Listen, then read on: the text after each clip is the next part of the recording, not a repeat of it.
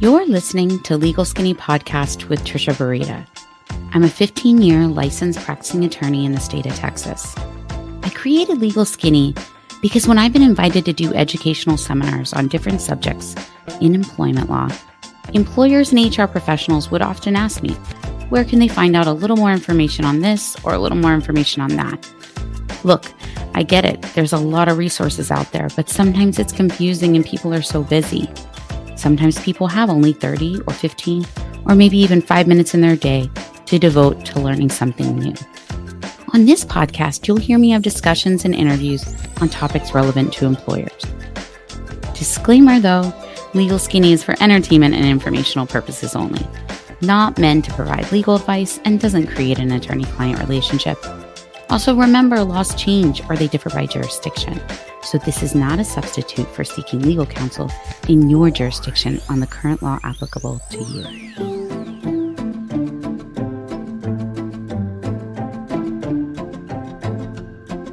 Welcome back to the Legal Skinny Podcast.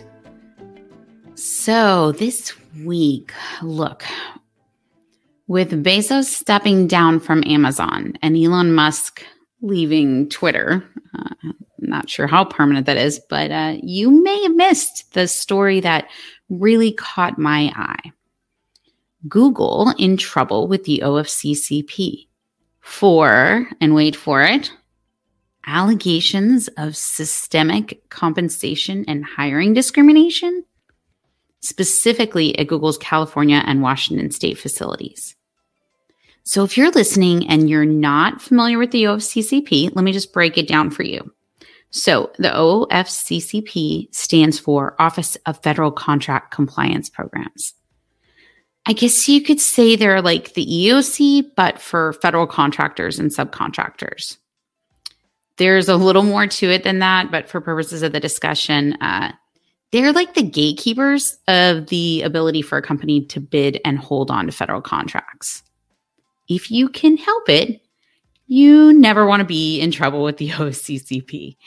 I have had clients in these investigations, and there's a lot of power wielded by the OFCCP because, other than awarding penalties, or back pay for lost wages to an employee or set of employees, for some discriminatory practice or other violation of federal law, the OFCCP, as they plainly state on their government website, have the ability to hit you with the ultimate sanction for violations, debarment, the loss of a company's federal contracts. So obviously a huge deal, especially if you are relying on those federal contracts, as a big source of why the company is making money and is successful. And so not to be taken lightly, I'm sure Google did not. So what did Google do, according to the news released by the U.S. Department of Labor? See, part of the OFCCP's job is to monitor contractors and subcontractors' progress in fulfilling the terms of their federal contract agreements. So they do this through these periodic compliance reports. Now, in federal contracts, it provides for that you're going to follow federal laws, including things like equal pay and, non-discriminatory practices. So in what they deem a routine compliance evaluation of Google, the OFCCP identified some pay disparities affecting female employees in software engineering positions at its facilities in Mountain View and in Seattle and Kirkland, Washington. Then the EOCP also said they identified hiring rate differences that disadvantaged female and Asian applicants for software engineering positions at Google's San Francisco and Sunnyvale and in Kirkland. So what was the damage to Google? In summary, over $3.8 million to more than 5,500 current employees and job applicants. The OFCCP said pay discrimination remains a systematic problem.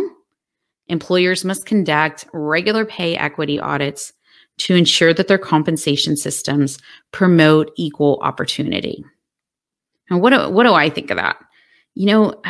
I gotta say, I don't think you just accidentally pay a bunch of women software engineers less or hire less of them. And while we don't have all the facts here, because they came to a resolution, of course, in settlement discussions, this is something that all companies should be looking at from a cultural piece from within. I mean, how did this happen? It's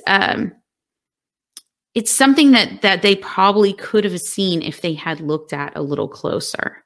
So, in those like old-timey movies, those detective movies where the detective shines the overhead spotlight on the bad guy during the interrogation?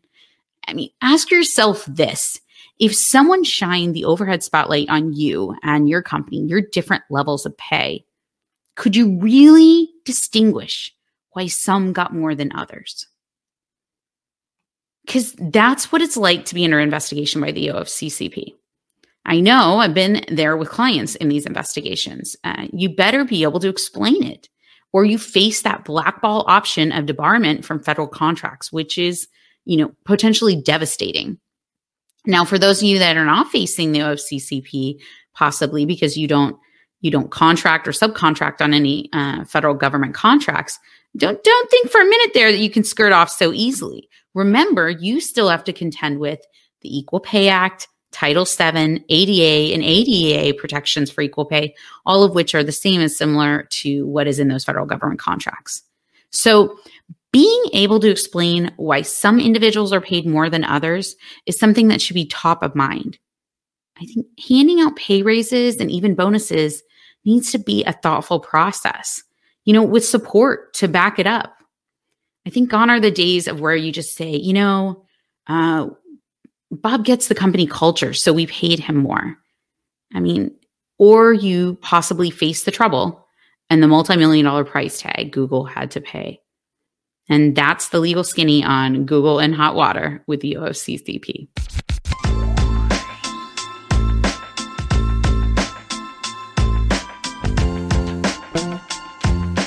Thanks for joining us on this episode of the Legal Skinny podcast. Do not forget to subscribe to get future podcast episodes. Also, check out LegalSkinny.com to join our newsletter and get details on all the educational resources we offer the employer. Also, disclaimer, remember Legal Skinny is for entertainment and informational purposes only, not meant to provide legal advice, and does not create an attorney-client relationship. Laws change or they differ by jurisdiction. So also remember, this is not a substitute for seeking legal counsel in your jurisdiction on the current law applicable to you.